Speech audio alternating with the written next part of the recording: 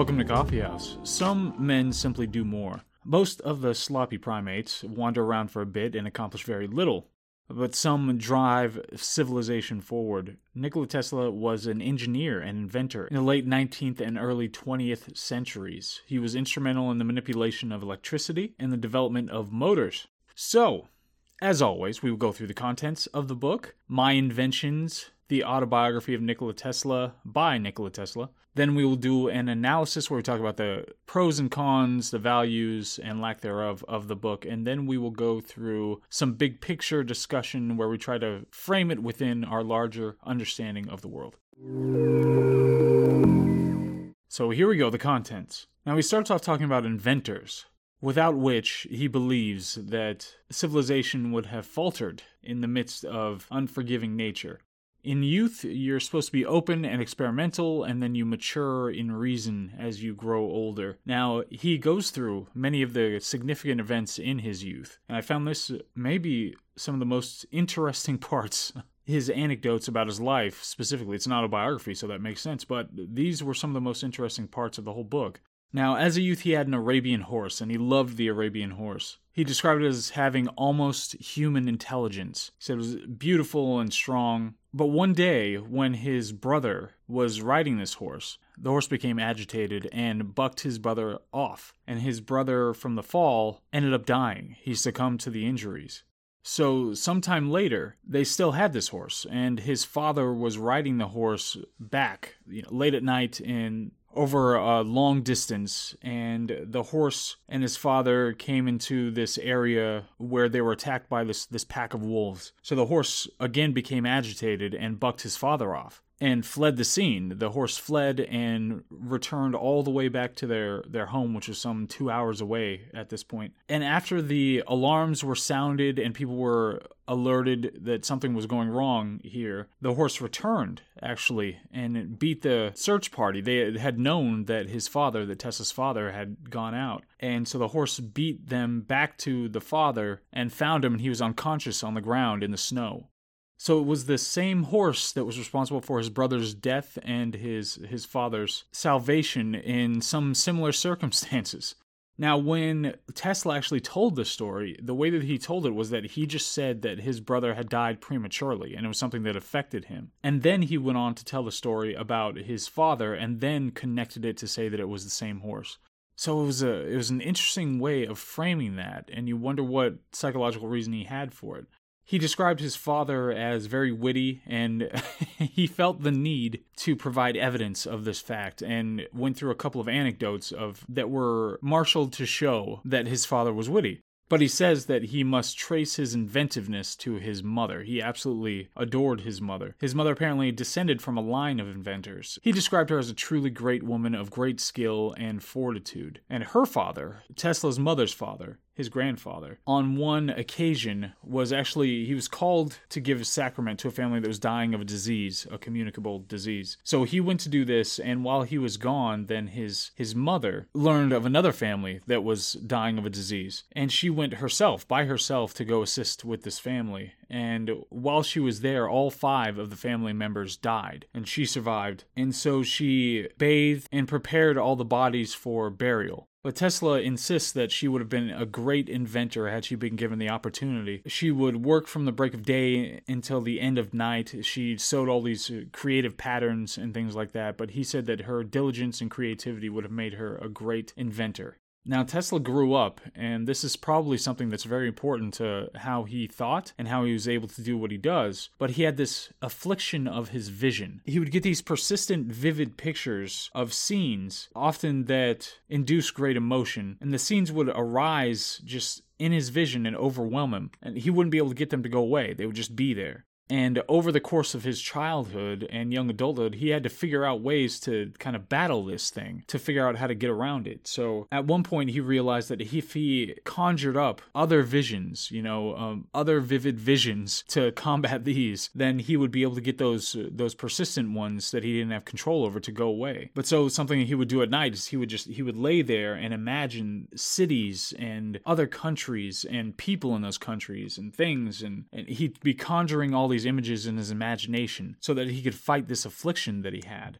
But this would likely play an instrumental role in his ability to visualize the kinds of inventions that he wanted to make. He would visualize the entire mechanism, from start to finish and see how it worked, and then he would create that in real life. It was also in his youth that he realized that he was an automaton, as he puts it. This is another idea that would come into play later, but he said he was only 12 when he banished the first image successfully, using these methods that he attempted to try to do it. And one of the images that he had on a recurring basis was that all the air around him was bathed in tongues of burning flames. He had these extreme aversions to particular textures. So like if he would touch hair, other people's hair or peaches, then he had an extreme reaction to it. And he would do things, a kind of obsessive compulsive issue where he would always do things, all acts that he did would have to be divisible by 3. Now, to some degree, I understand this.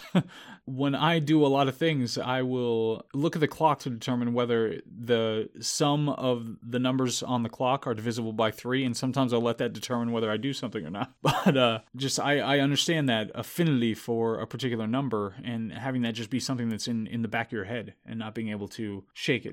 He had this constant dread of the spirit of evil, as he called it, until he was about 8. So he was constantly aware of and afraid of the kinds of evil things that might be lurking out there in the world. But he described it as, and this is often how he described things that afflicted him as he was young, is that there'd be something that was persecuting him in some way and seriously bothering him, and then he would try to figure it out and find some way to overcome it. So in this particular case, he had this dread of the spirit of evil, and his father had a large library, but his father wouldn't let him read it.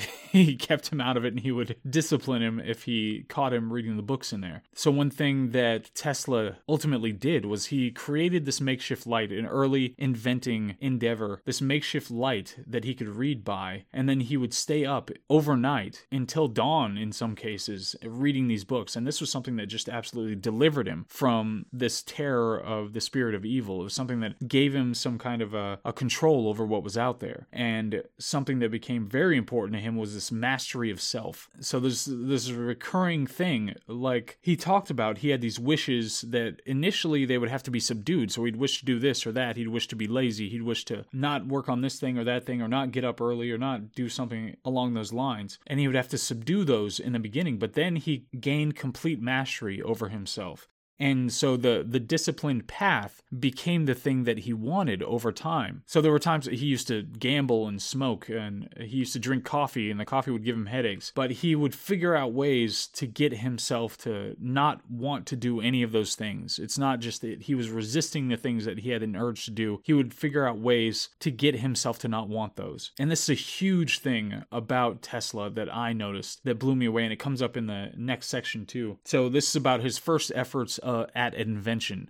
It's when he's really getting started. But he has this very strong interest in psychology in general. And this is early on. This is late 19th century, early 20th century. And he has this deep interest in psychology, which didn't even have really a discipline at the time. But he was thinking deeply about these things, about why he did what he did, why he wanted to do what he did, and why other people acted the way that they did. He describes it here that most people are so concerned about the outside, they're just completely oblivious to what's going on the inside. So he just marshaled all of his efforts to try to keep himself as healthy and young as possible. And he uses this one anecdote here. So one thing that he talks about, abstinence wasn't always to his liking, he says. This is one of the only references to sex or anything like that in relationships that he has in the book that I can recall, is that he wasn't always too keen on abstinence, but apparently it was something that he stuck with. But there's this anecdote. Apparently he was walking down the street and he noted that a man had been walking behind him within view. And so as he was walking, it was kind of wet on the street. He slipped at this one point and he spun himself around and caught himself on his arms. Because he fell backwards, but he spun himself around and caught himself. And then the man apparently came up and asked him, "How did you do that?" Or, "How old are you first?" And Tesla at the time, he said he was 59. And then the man said that he had seen a cat do that, but he had never seen a man do that. Now, who knows if this is apocryphal?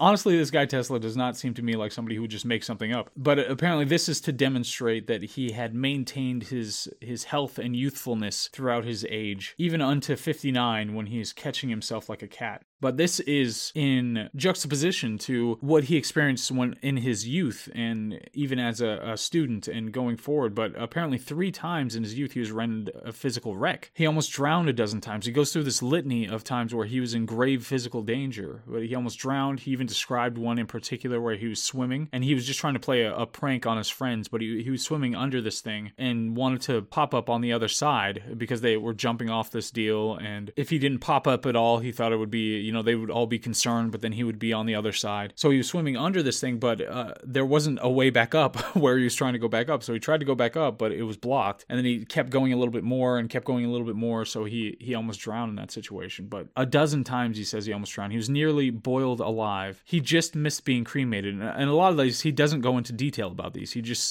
says them, as a general category. But there are a number of ways that he was almost killed. And he says that it's not actually providence or some coincidence here. And this is another telling thing about him as a person, is that he believes that inventors were more observant and resourceful. So that's one of the big reasons that he was able to escape all these near-death situations. But early efforts at invention, he tried to study these May bugs. I think they're called June bugs in the United States, but they called them May bugs where he was at the time. And he would study them, and he was really interested in them. And then some troglodyte kid came over and apparently started eating the bugs in front of him. And then he completely lost interest in the bugs after that.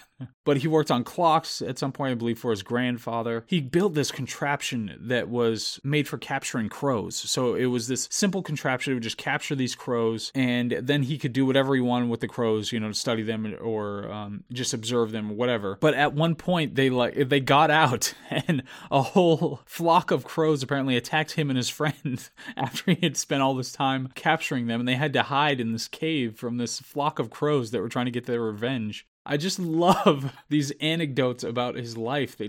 They crack me up. They're so interesting. There's these beautiful images of the kinds of things that he did. And one of the things that I'll talk about when I wrap it up, or maybe I won't need to if I say it here, but it was something about his enthusiasm for trying to learn things is absolutely infectious. It's so interesting. And you just wish that everybody was this interested in the world and didn't just sit around and talk about the most recent, whatever, Netflix release. Not to completely and categorically disparage Netflix releases. I am actually looking forward to watching this. What is it, this calamari show, whatever it is? I'm sure it's good. So a lot of people are telling me it's good, and I'm looking forward to it. So not to completely disparage it. But then he goes into my later endeavors, so we're moving on temporally here. He became obsessed with this incessant motion, this idea of infinite energy from something. So he was trying to work on that and had some early failures. He, at one point, read all the early works of Mark Twain, and it was somebody who he ended up meeting 20 years later. And one thing that he pointed out was that when he met him, he expected him to be this jovial jokester of a man, but apparently when Tesla told him what Mark Twain meant to him, Mark Twain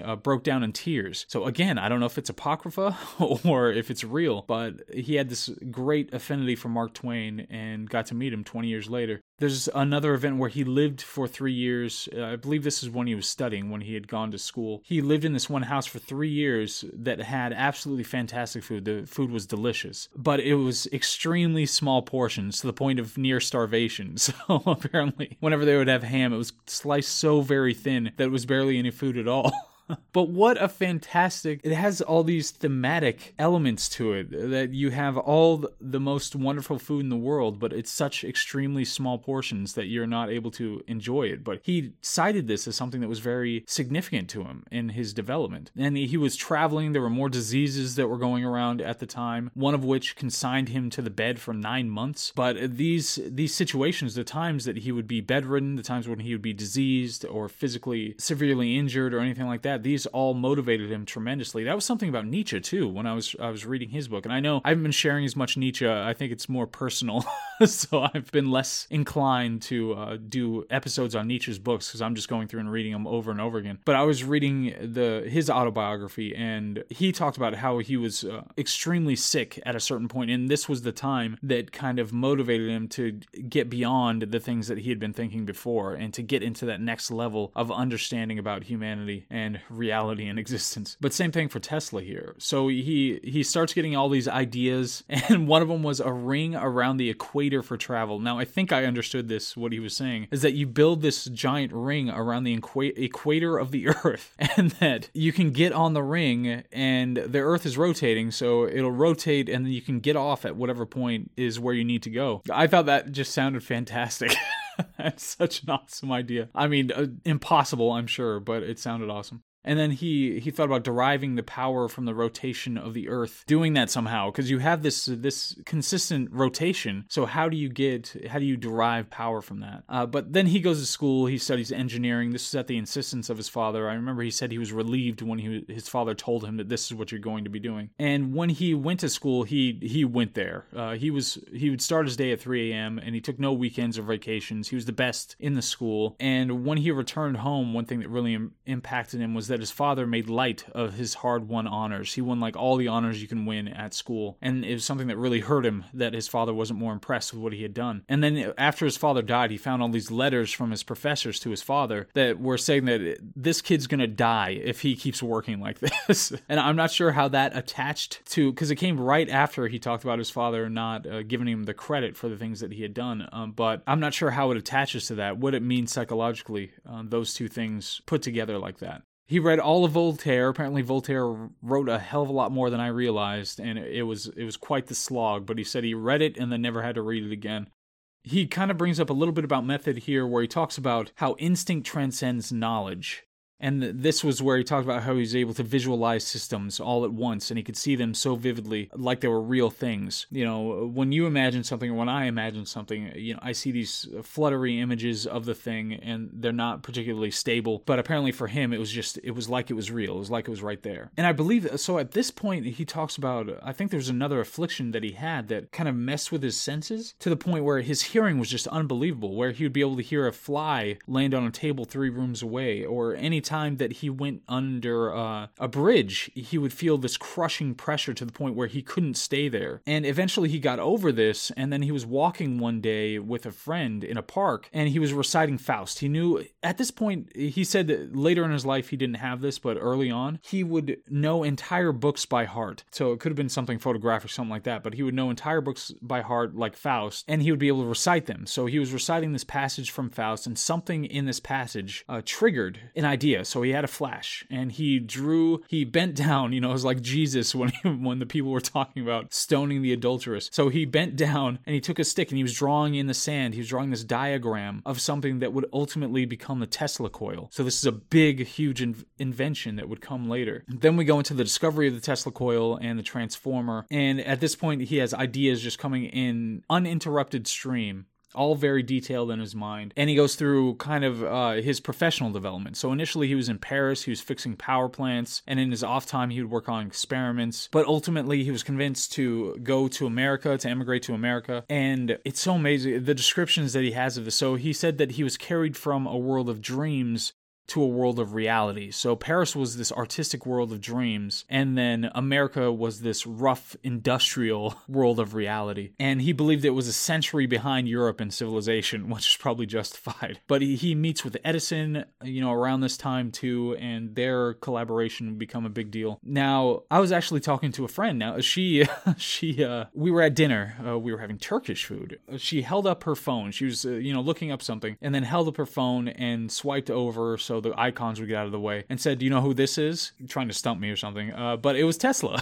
And so I said, "It's Tesla." And of course she had hearts in her eyes for the rest of the evening. But she said, and she got very animated about it, was that Edison stole Tesla's inventions. And that's why Edison got the notoriety that he did, was based on his pilfering of what Tesla was doing.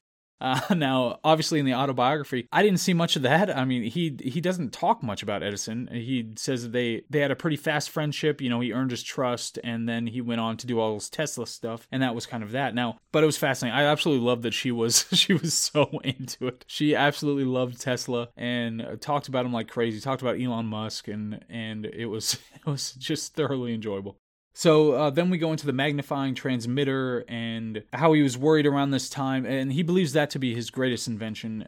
At this point, though, what he was doing was just improving other things, and he wanted to do something bigger than that. And he was walking, and he noticed like lightning and the water and how they were reacting with each other. And then he develops a Tesla transformer. And I don't know anything about any of this stuff, so I can't give you any particulars. But apparently, the Tesla transformer created currents unlike any other, and he likened it to gunpowder in warfare. So the development of gunpowder, which obviously was massive, he says that that's what his invention was like. It was sufficient. The magnifying transmitter was his best invention. It was sufficient to light more than 100 incandescent lamps, which, of course, is probably just hysterically nothing at this point. Then there was a Tesla wireless system where he was trying to transfer energy wirelessly, and I believe he had some success with this. But he could have been kind of mitigated his failures toward the end here, because when I was reading some of the notes about him online, it was saying that toward the end he squandered a lot of money and didn't accomplish much after he had his big accomplishments that made him rich when he was going through this portion of his life. And he talks about all the applications of his technology, for telephones, for governments, for news, for private use, all those sorts of things. Then he gives a little bit more about the process here, where he talks about how he would intensely look into a problem and then he would leave it for a while and then come back to it and all the answers would come to him. And in some cases, nature would induce this lethal sleep, he called it, when he was about to break down. So when he was really struggling with a problem and he just wasn't going to be able to handle it anymore, nature would just put him to sleep, and then when he woke up, he would be able to tackle it. And ultimately, this is one of those things, when it comes to autobiography, who knows, like I said, if you have a reliable narrator here, but he said that everything that he was doing was for the humanitarian value. That was what was most important. It wasn't about being the greatest inventor. It wasn't about making a lot of money or something like that. It was about the humanitarian value of his inventions. And then we have some mind-blowing stuff that comes toward the end here. So he says, if we were able to split the atom or create unlimited power, instead of being a blessing, it might give rise to dissension and anarchy, and ultimately result in the enthronement of the hated regime of force. So obviously we've split the atom now. This is post-Tesla. We have split the atom, and we do have nuclear energy, which there are a lot of forces fighting against it, even though it's the cleanest and most efficient that we have. But he was worried that if we get that kind of ability, if we get that far, it might actually just result in us having to depend on regimes of force, as opposed to just being able to work things out together. The greatest goodwill comes from technical improvements tending toward harmony, and that's not necessarily what we're doing. He thought that his inventions would stop war. He thought we would get over the whole war thing because of his inventions, and he realized that that was not the case. He says that parliament or leagues like the League of Nations are only new devices for putting the weak at the mercy of the strong, which is of grave concern and something we might be living through at this point in our history. Peace can only come as a natural consequence of enlightenment and merging of races. So I'm not sure what he meant by races in specifics, maybe just different nations, whatever kinds of demarcations that we might have between people. If we merge those things, then it will no longer be a source of conflict. Peace as a natural consequence of enlightenment. Of course, I think most people who would be reading a book about Nikola Tesla probably believe the same thing. But the whole question is, how do you enlighten everybody? Is everybody capable of being enlightened? And will the regime of violence, will that squash all the enlightened people so that it can maintain its monopoly on violence? And then, bam, here we are, humans and automatons. So he specifically talks about humans as automata in this context, and how people are completely unfamiliar with what is within them. As Paul Bloom said when we read his book, I don't know if he said it in his book, but he said it in some interview or something like that. He's a psychologist at Yale, I believe. And he talked about how we are still pre-Copernican when it comes to psychology. We just do not understand enough to be able to say we understand something when it comes to psychology. And I think Tesla was really onto something ahead of his time when it came to realizing that people just don't know why they do what they do. They don't understand it. They don't have sufficient interest in it. In this passage, he talks about this example of one may feel a sudden wave of sadness and be unaware of the obscured sun in the sky. So already he was talking about how, just the sun not being out today might be a cause that's going to affect your ability to be able to feel particular things, and it's going to drive you in one way versus another. Maybe you're a little bit more of a dick when you're trying to drive home, literally drive in this case.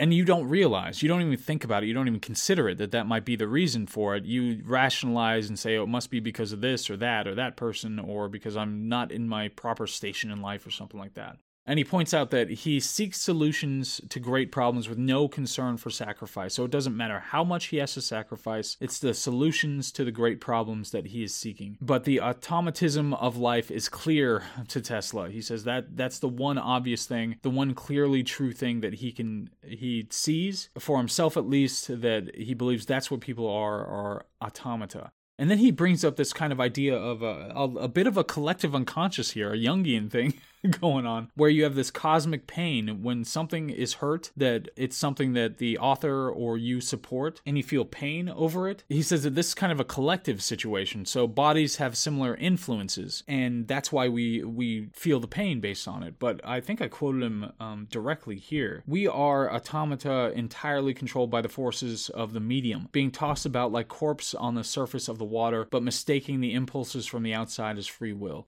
So I don't think I could have a problem with that. I mean, this is, the question of free will versus determinism. Obviously, anybody who's listened to this knows my position on that. Free will is a ludicrous concept in itself. Philosophically, it's a ludicrous concept. But here, this is, like I said, he's well ahead of himself in pointing it out in this way, that we are just controlled by the forces of the medium. Now, obviously, he wouldn't have had all the robust understanding of DNA and biology, and that's something that I would want to make sure, because we're built-in ranges. We have ranges of responses to stimuli. That's what we are biologically. And so the outside world affecting us or acting upon us is still subject to those ranges of responses. It's not just that the outside world can make us do whatever we want to do. As biological creatures, we have a certain range of ability and plasticity when it comes to responding to stimuli. And so those things work in concert with each other. But humans as automata, I think that's a fantastic idea. And then he had this idea of constructing an automaton that struck him early, but he didn't get to it for a while. So it took a while for him to actually get to it. He designed a complete machine by around 1897. In 1898, he had this basic patent for what's essentially a robot,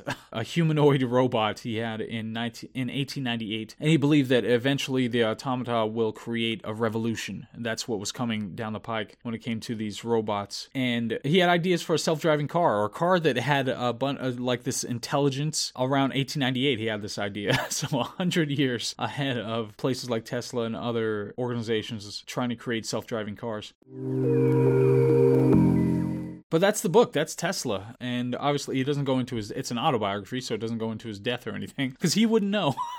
But it was a short book, and as always, if it's a short book, that means it has to be a long episode. That's how this has been going so far. But my analysis, to go into the analysis, this is an autobiography, so you always have to wonder how reliable the narrator is, as we brought up a couple of times. Tesla as a person, he seemed so interested in the world. It was perpetually bubbling over, and that is something that is so wonderful and so infectious. Like I said, I just wish everybody did that. I love that aspect of his personality. He was also deeply interested in psychology before it was even a real discipline, as we talked about. He had this idea of humans as automatons and just trying to understand how they would functionally work if it was a matter of they just did things on that basis, as opposed to with their free will deciding what they want to do or not do. And the big thing, self-analysis, being understanding who you are and why you are the way that you are, is so important. It's a scaffold that's a means to the kinds of discipline that you would need to be able to accomplish incredible things like he did. And even beyond that, even not just, trying to revolutionize invention or something like that, just trying to be a better person, just trying to understand why you do bad things so you can prevent yourself from doing them again, is something that everybody should be involved in. There was little in the book itself on the significance of his discoveries from kind of a broader perspective. There wasn't a lot about how society was transformed or anything like that from his work. He had the little bits at the end where he talked about what he wanted to accomplish and how it was humanitarian and all that sort of stuff, but there wasn't much about kind of the sociological or economical effects of the things that he did, which would be something that would probably show up in just a biography of his as opposed to an autobiography. But it didn't seem to place his life in kind of the broader significance of the development development of, say capitalism or whatever. He had a number of companies when he was growing up, when he was gaining notoriety. A bunch of patents. There were, what was it, Westinghouse or something like that, worked with him and developed the Tesla Corporation and other corporations that he used to develop all these sorts of things. But anyway, the book is short and it's worth reading. It's very short, notwithstanding the length of this episode. It was very short and it was totally worth reading. Big picture wise, it's amazing to think how young capitalism is. This is something that struck me. We're just now getting multinational corporations with more assets than many nations, and capitalism led to the most incredible advancements in history of the species in an extremely short amount of time. Given the length of our evolutionary history, it was an extremely short amount of time that just unleashing capitalism upon the world was able to do that. Now, I was listening to a podcast recently. There's a Lex Friedman podcast, and he had on Brett Weinstein. I think it was an older one. And Weinstein, what is his, how do you pronounce that? I'm gonna say Weinstein. So he was talking about, some marked adjustment of what capitalism is, because it struggles so mightily in the world, providing something or some other thing. It drives me crazy. It absolutely drives me crazy, because it's one of these things where it's like, it hasn't done everything perfectly in every context that I can think of at this point, so we must have to change it dramatically. And that's something that humans do all the time,